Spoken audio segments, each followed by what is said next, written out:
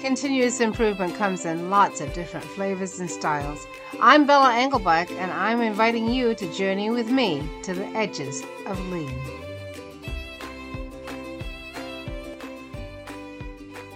Episode 108, Rapid Growth and the Power of Lean with Chabiron. Chabiron is an expert in lean management, and she's an author.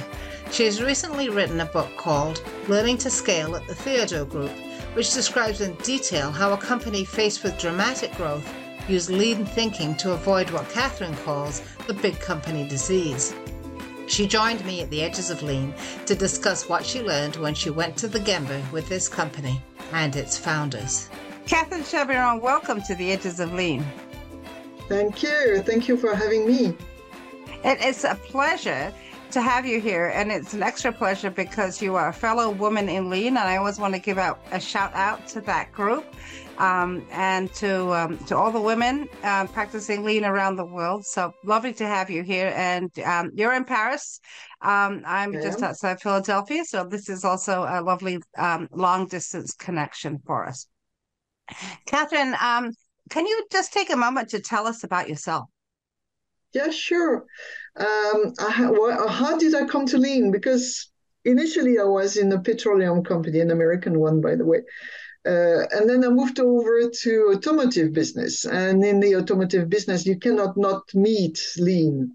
My expertise there was to actually develop lean in support functions, because you had lean in manufacturing. We were starting lean in product development as well, because there's a lot of lean in product development as well. And my job was to try and do and make sure that the support functions were actually supporting the lean effort by practicing lean themselves. And that meant payroll in HR, finance, logistics, of course, but I was not alone, of course, doing that in logistics.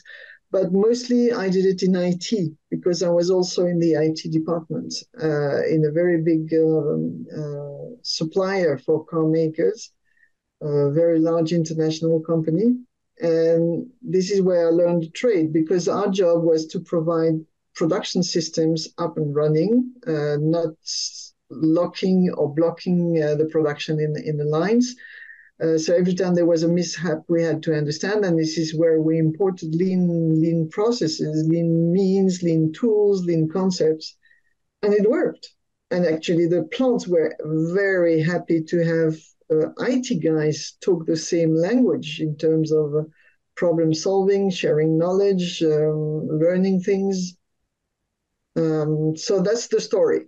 And then I moved out of automotive. I've been practicing lean or helping other people to do lean in many other areas, industries, of course, but also services like post office services, or I've been working also in the tech world for a while. And maybe that will be, Bella, your next question, because we're going to talk about the tech world and lean in the tech world today. Yeah. How did I come to the tech world? Because we were discussing lean in France and sharing experiments with various companies. And suddenly we started seeing that the agile guys were coming to our events and saying, we are doing agile, but we are sometimes a bit stuck, and we'd like to hear more about what lean is all about. Agile is very helpful for our projects, but maybe we need to understand a bit more. And there was a completely new development in France about lean in the digital world, in the tech world.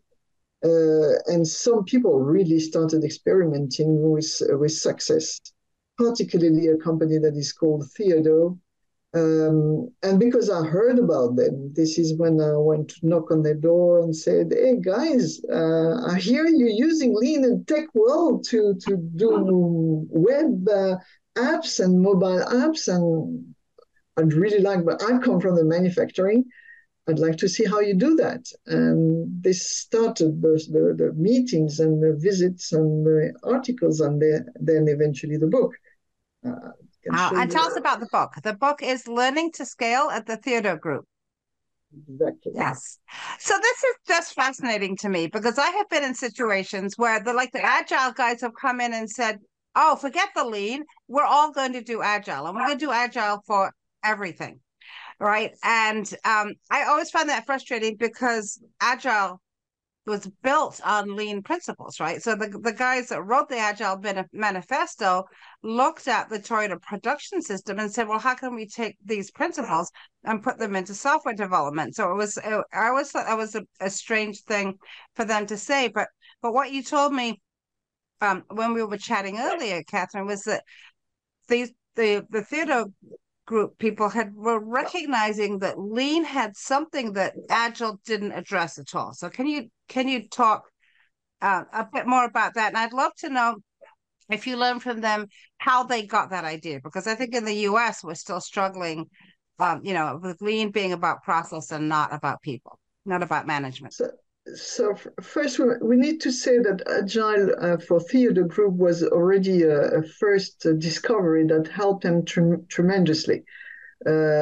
Just starting to use sprints to bring the customer back inside the team to iterate quickly, the fail fast concepts where you propose MVPs, you propose things, then the customer can react, then you can improve and so on. All this was very, very useful for them. And they all agreed to that, that it was already a breakthrough. The problem was that when they started growing, they had very successful project teams developing apps on mobile, on web, and so on. But as they grew up, they grew complexity. They started to have they started with 2 people in a room, and they're more than 700 today. That's a really big difference. It does. It's horrible, but even it's horrible with 50 people. It starts with 30 or 50. Because the moment you start growing fast with a double-digit growth, number one, you have to recruit. So how do you organize the recruitment? You have to organize the finance. You have to organize the teams and train them. So you need plenty of new expertise. So they bring in people with already an experience. If you bring in people with experience, they will start playing the book of how to do finance, how to do HR, and so on. And there is a risk of the big company disease. Maybe this is not me inventing how you call the company disease, but usually we talk about big company disease with four ideas, where number one, the customer is further and further away. When you are 2 in the office, the customer is there. You're talking to him every day, or her. Right. When you are 700 with a lot of different teams, the customer tends to move away. We tend to put processes up front. So we're very much more focused on the process than on the customer. Are we doing our process right? Rather than thinking, oh, Mr. So-and-so has been waiting for 20 days for an answer. And you can even have rules and policies about who's allowed to talk to the customer. Yeah, exactly. You may have people who are allowed, like marketing people or sales people, but the people coding are not allowed, and that kind of thing. Yeah. It's the story. We have that problem in France. Maybe you don't have that in the US, but when you go to certain cafes in Paris, and it's nearly lunchtime, and you want to just have a cup of coffee, but they're laying out the tables with nice cloth and tablecloths and so on. And they say, no, I won't have you because I'm preparing for lunch. But we say, no, it's just for 5 minutes, just a coffee. No way. So this is typically process over customer. My process is that I start putting the tablecloths on the tables at 11:30. Therefore, from 11:30 to 12, I can't serve coffee. This is really, really an issue. So Theodore had that kind of issue. They had the issue with the silos. If you bring in people that are experts on HR, recruitment, or finance, Then they start creating their own silo of expertise, and sometimes what they decide is against the teamwork for the company. It will serve the silo, but not the overall company, and certainly not the lead time to the customer. There was also the fact that when you are big, you start preparing people who comply with your rules rather than people who bother you with new initiatives and questions and objections and so on. You tend to hire and promote those who abide by the rules, and this is another typical issue of the big company. Not to develop too far away on those. This is why Agile. Those questions are not answered by Agile or the Agile Manifesto today. The Agile Manifesto is telling you how to run a project on software development and is efficient at it, providing you do it by the book and not deriving from it as we do sometimes with Lean. But they don't tell you how to run a company. They don't tell you how to run a company simple, easy, how to engage people when you're 700. How do you engage people every day? How does people's work make sense when you're 700 and you can only see them once in a while? All those. But doesn't Agile though help prepare them for Lean and things like being used to daily meetings and visual management? Don't those things help with a Lean engagement? Of course, it does. The sprint do. The fact that the teams have the customers inside the sprint to iterate quickly, it does, of course. Just to tell you with Theodore, what impressed me, and this was one of their big turnaround at first with Agile, is they have a weekly conversation with their customers in each team. And it's not sending out a questionnaire on Net Promoter Score. It's really an actual conversation with the customer, asking the customer whether we're going fast enough, whether we're delivering the right product, and whether we're supporting him or his teams correctly. And the conversation is not always simple and easy and like we all love each other and everything is fine. No, it's sometimes very difficult to hear that the customer is not happy, even if you don't understand why he isn't, because you've done a great work and you've worked hard and so on. But they have those conversations and that helps. So yes, Agile, of course, answered some of the questions, but not enough in terms of the overall question of the process versus customer. The actual temptation when you start growing is that you put processes everywhere. You shall do this, you shall not do that.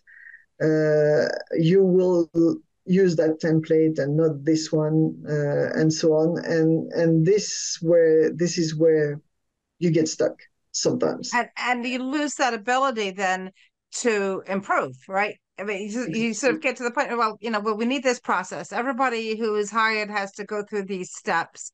And you need that for legal reasons and for making sure people have a good start. But then you also have made it difficult for yourself to improve that process, because now we know you're going to have to figure out what the new process is and experiment with it and train people on it. And you lose that flexibility, which is what a lot of people complain about, right? With processes. I don't want to do process because I lose my flexibility. Yeah, and indeed, you do need rules and you do need ways of doing things, but you must also learn flexibility. There is a story we tell in the book about processes versus team initiative. For example, turning leads into an actual sale. Of course, there is a process where you get the lead, you get to listen to the lead, you get to make an offer, you get to follow up on the offer, and then you hopefully get the sale. But one of the leaders that I'm discussing with in the book was saying, I used to go by the book, like going through all those steps. And I figured that my job was to push people to go as fast as possible through those steps. And she changed her mind. She changed her mind because she discovered that some of the sales that they had managed to get had not gone through the steps, actually. Mm. It had been the object of local initiatives of some people who reacted more finely to what the customer's problem was. So she changed. She decided to go for a Kanban that would highlight each step of the process and who is stuck with which Kanban. The Kanban, by the way, turned out to be a Mr. So-and-so. And the conversation went not so much on how to move the Kanban from this step to that step, but why is it stuck here? Why didn't we give an answer to Mrs. So-and-so who wants this kind of feature? Why are you stuck? Are you overloaded? Can I help? And the conversation changed completely. Instead of talking outputs and going fast through the steps, it turned into a rich conversation about do we understand the problem? Do we have the knowledge to answer the problem? If we don't, where can we get that knowledge? Etc. So you can imagine the conversation was much richer, and the leads were much easier afterwards to turn into sales when you brought in the support and the knowledge that was needed. So you were coming in, you went there to find out what was happening there, and you ended up working with them, I understand. I didn't work with them. No, I was actually visiting them. You were visiting them.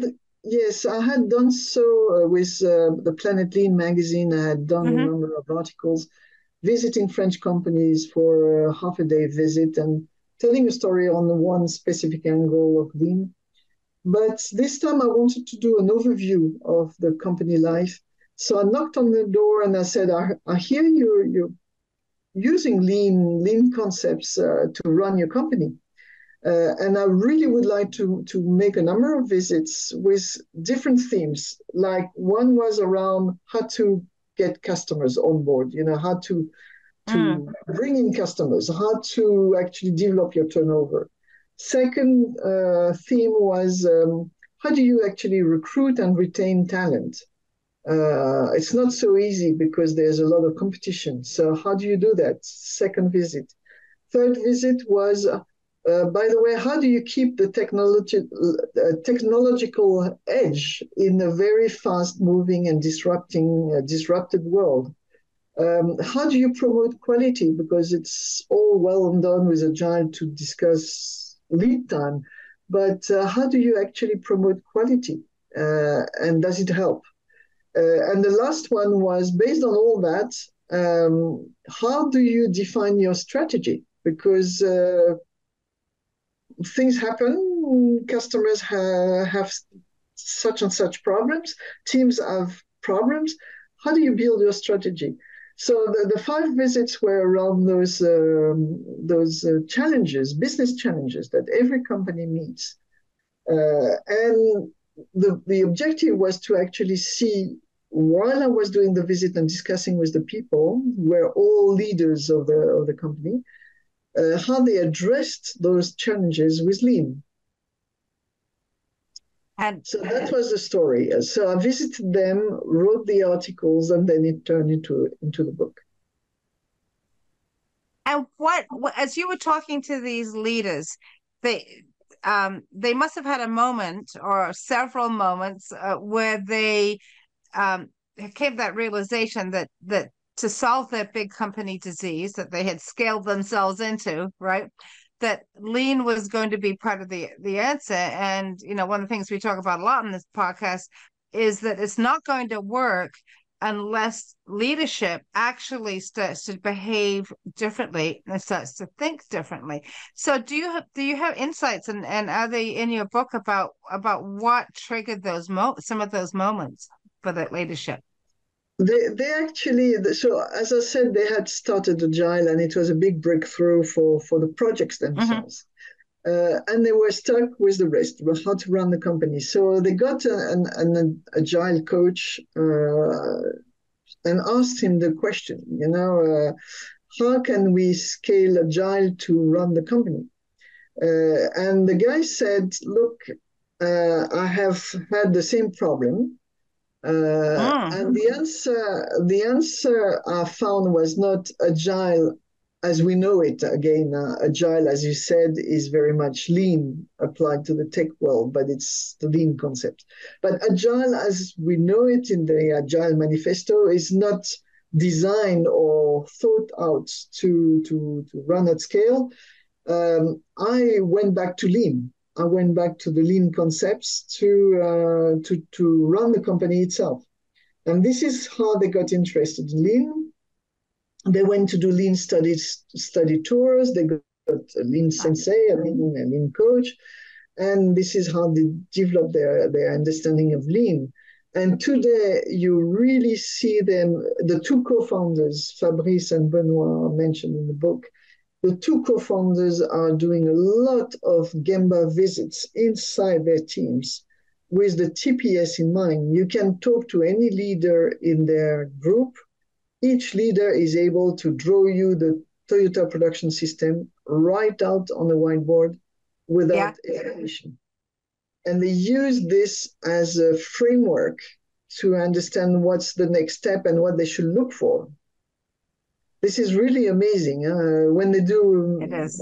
I've attended some of their visits, and every time it's a question. Let me give you an anecdote. I was with Benoit, one of the co-founders, and he visited a team who was developing a mobile app. And the team started pulling up all the deliverables. We're late, we're not late, we're doing this deliverable, we're at this stage of the project, blah, blah, blah. And Benoit said, stop, let's stop. Show me the product. Show me the product first, because if I understand, if I see the product, I can have questions and conversations about what the customer needs. So they completely changed the orientation with their visits from deliverables to customer, to product, to features, to what is the problem that the customer is trying to solve. And this is really interesting to see how they use TPS. And the next question was, are we late? Just in time. And the next one was, any problem with quality? Jidoka. And the next one was, can you show me some problem solving that you've done? And what have you learned? The basic steps of the Toyota production system. So it's a framework that they keep referring to when they are doing Gemba visits. And that is so powerful to have the co-founders, right? The leaders of the company in there asking these questions, because that sets the culture, that makes the culture focused on that. People always want to know, what do the leaders want? And here are your leaders telling you exactly what they want, and what they want you to do is to think, right? And to think in a certain way. They use Gemba visits extensively to convey the sense of what they're trying to do as a company, to support, to provide. So they provide orientation. Okay, this is where we want to go. This is what we're trying to achieve. And they provide support, because each Gemba visit usually ends with, is there something I can do or we can do to help you on any given topic where you're stuck? So this is really, really their framework to progress. Gemba visits, go and see Genshi Genbutsu, as we say, go and see for yourself and give sense, give orientation, but also provide support. Right. And that builds employee engagement, and it builds the problem solving skills, which is what is desperately needed. The overall assumption of lean, as we've understood it from Toyota, is that you cannot solve all the company's problems and the customers' problems and the supply chain problems just with a few experts. They might be able, or they will be needed for very complex engineering issues, of course. But there are many, many, many daily tiny problems that if each of the frontline operators, whoever they are, wherever they are, try and deal with those tiny little problems, the whole company will be much better off, starting with reducing cost, by the way, and providing fun at work also, because you're not only in the execution, but you are encouraged to do a bit of exploration. Right, which encourages growth and development. It does. Yeah, which is what people want. Yeah, exactly. There is an example in the book. This is no longer the co-founders, but the CTO, the Chief Technical Officer of one of the sub-entities, because they have different entities on different markets. And this CTO was watching a guy battling with the uploading of app design he had done. He had prepared a new app, he had coded everything, and he had to put this new release on a number of smartphones to test the app on different models of smartphones to see whether it was working as expected. And he had to go and look for different devices. And they have devices at hand in the office, but he had to go and look for them because they were not available. So they had to look for them. And second, he didn't know really how to upload on the App Store and the Play Stores and so on. He didn't know the process so well. So he wasted 17 minutes, no added value work. So the CTO was doing a gamba with him and just watching, and he asked one question: are those normal conditions? And of course, the developer said, not really. 17 minutes sounds really too much.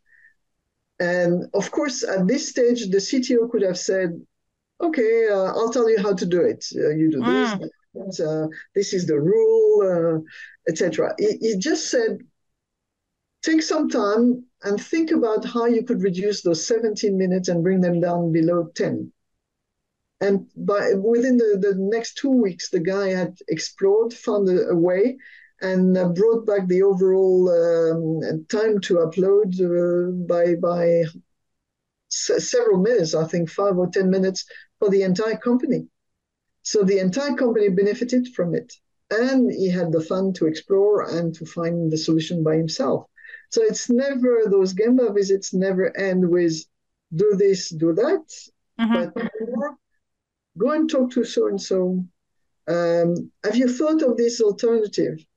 Are there other ways to do it? How can I support you? But it's never with the answer. It's an encouragement to explore, to do something else. And that whole approach is still so different from the way most leaders lead, the way most managers manage. So I'm imagining some of the conversations or some of the coaching that they had from their lean sensei to arrive at that, because I think people don't, I know people don't arrive at that behavior on their own. Yes, they have those conversations with their sensei, but they have also read extensively. They're discussing with people, they're discussing with customers, they're discussing with other colleagues from other tech companies, they're discussing inside with their leaders. They do have communities of practice around books, book clubs, if you want. Oh, cool. They will take a book and read the book through together and discuss it. So they are permanently learning about management, not only lean, but they're reading a lot of books just to see get more perspective. Do you think they're going to read your book? Oh, yes, they have already read the book. They've already read it? They have a book club on the book inside, because they're using it also to discuss what Theodore is trying to do and and why they're doing it that way. So it's a way to explain the approach. But it encapsulates some of the company history, which is, I mean, that's really important for an organization to be able to say, this is where we were, and this is what we did, and this is where we're going. But to Exactly. do that in the book Yeah. that's very that's lovely. That's really, really lovely. It's not easy. We shouldn't say that this is easy and everything Mm-mm. works well and it's all perfect and so on. No, no, it's a tough world. It's a very competitive world. Right now, up to now, they had a double-digit growth, and right now they're starting to have, because of the competition, the sheer competition of those kind of techniques. They have some pushback from the market, and they have to reinvent themselves all the time, and it's difficult and it's not fun Yeah, all the time. But it's a bit funnier than when you are in a company that runs by processes and outsourcing and cost reduction through finance ways and so on. It's still right. much funnier.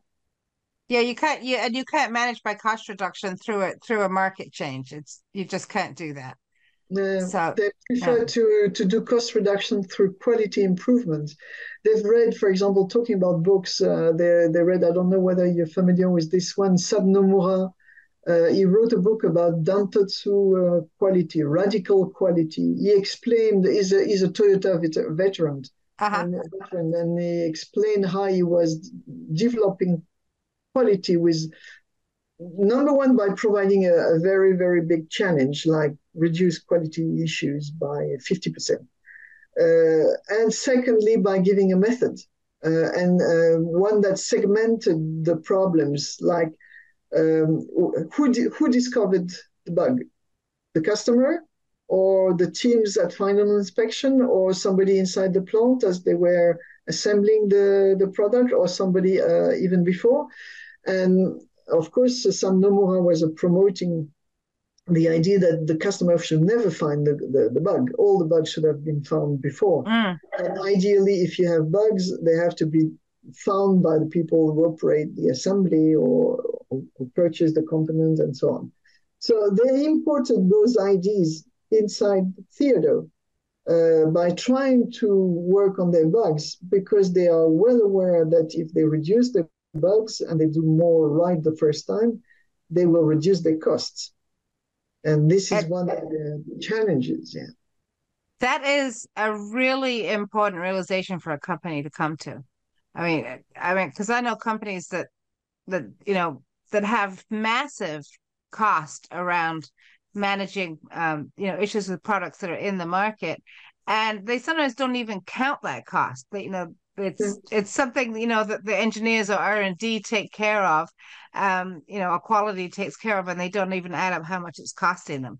It's and it's just like the question that the manager asked, is this normal conditions? Yeah, that's normal conditions to do it that way. So that's a really, really fantastic realization to come to. Yeah, they need this normal, abnormal condition question to make sure that they will use the end-on, pulling the cord to call for help. If you're not aware yourself that you are in abnormal conditions, why should you go for help? If Right, you're not right. yourself in the challenge of a customer lead time, why should you go for help? You have all the time you need. So all those, this is part of the Toyota production system, create the challenge while offering the support through the end-on. But before, even if you have the challenge, if you have the challenge and you don't understand the normal, abnormal conditions, this is horrible because you are under the challenge to do fast with a good lead time, but you don't have the conditions to recognize that you're doing right or wrong. And this is really a lot of stress. There is one thing that is really clear for me in my experience is if you draw a line on competence, for example, like below you have no competence and high competence at the other hand, and you draw another line horizontally that is challenge, no challenge. If you have no challenge and no competence, nothing happens much. But Mhm. if you have a lot of challenge and no competence, it's horrible. And if you have a lot of competence and no challenge, you're bored. It's boring. That's boring. Yeah. So the whole point is to go for challenge and competence. So these abnormal conditions question are very, very important to trigger the learning. Because if you don't understand the abnormality, you don't call for help, you don't start doing problem solving, and you don't learn, and you don't increase your competence. And you continue to create those situations where people have to do things and they don't know how to do it. Catherine, So when you were visiting Theodore and writing the book, what was your biggest learning in doing this book? there were plenty for sure, but Yeah. the learning, the really important learning, it was not that I was changing my mind, but it was really, really convincing me that the fact that people go to the Gemba regularly to visit the teams, whether they are people in charge of HR, whether they are people, the leaders of the company, whether they are technology officers, the need to visit the field where the things are happening is really, really so important. It makes the difference. It really makes the difference because on the one hand, you get to see people that are leaders that you would not normally see otherwise, and you get to talk to them about your problems. So usually the people who are in the front line rather love it, providing there is a bit of support and action behind, of course.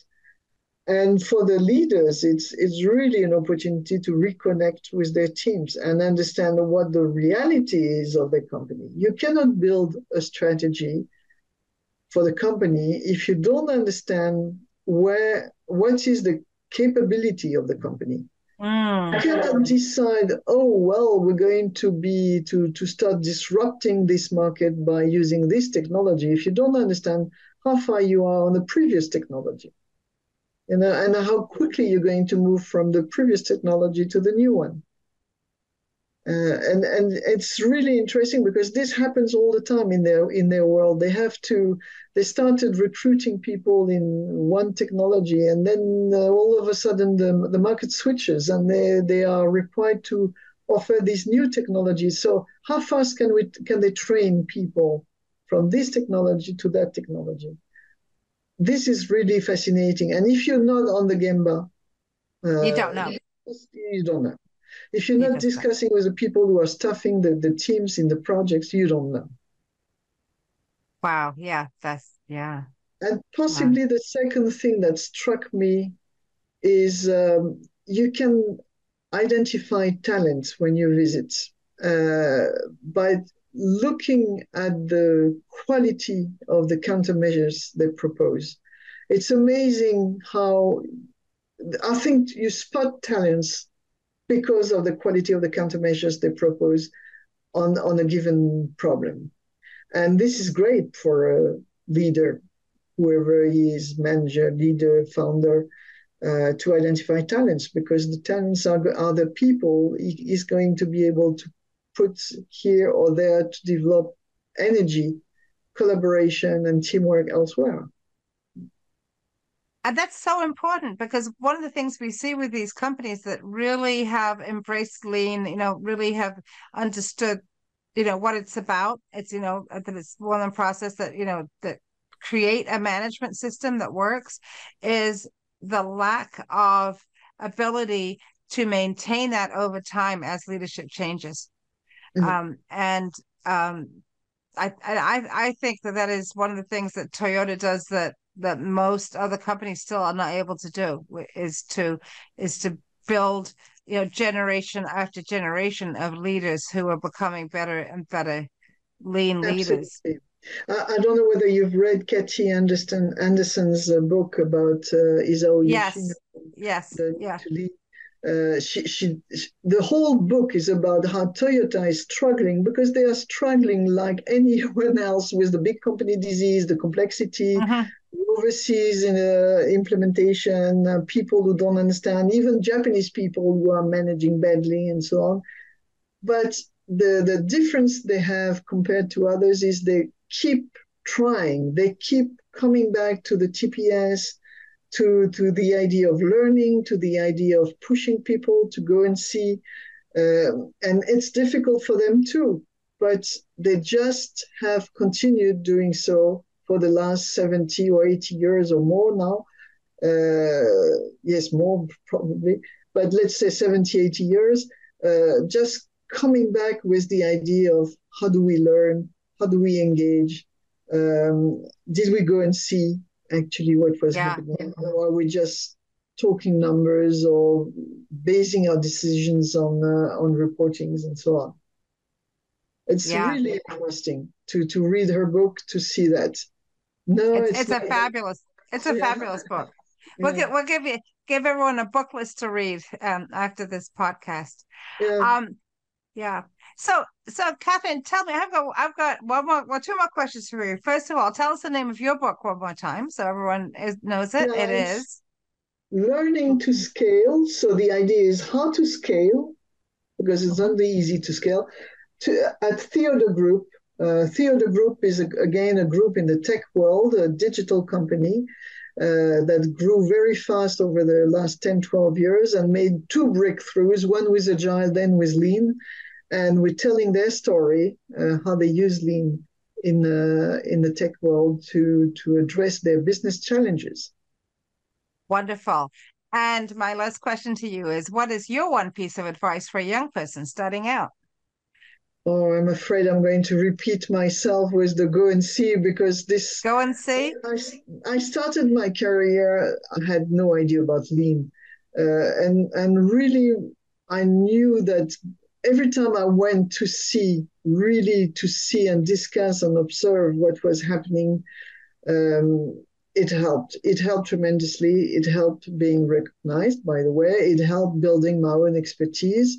It helped on the teamwork and the collaboration, because when you are talking real things and actual things, you get a lot more traction than when you are just imposing things from the head office. So my advice to whoever starts a company, a job, a career is just go and see. Don't just check internet and see what's written in the internet.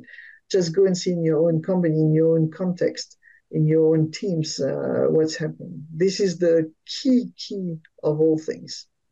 And when you go see, normally you start all the others, because you start problem solving, you start support, you start customer, you start being interested by customer, because you go and see them.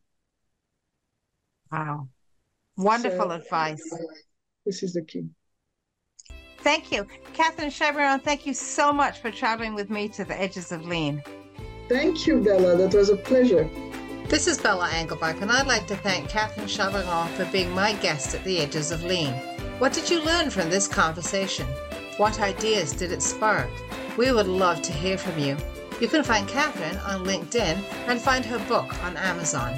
Find me on LinkedIn or at leanforhumans.com, or comment wherever you watch or listen. And check out my friends in the Lean Communicators community at leancommunicators.com, where you'll find lots of great new content every week.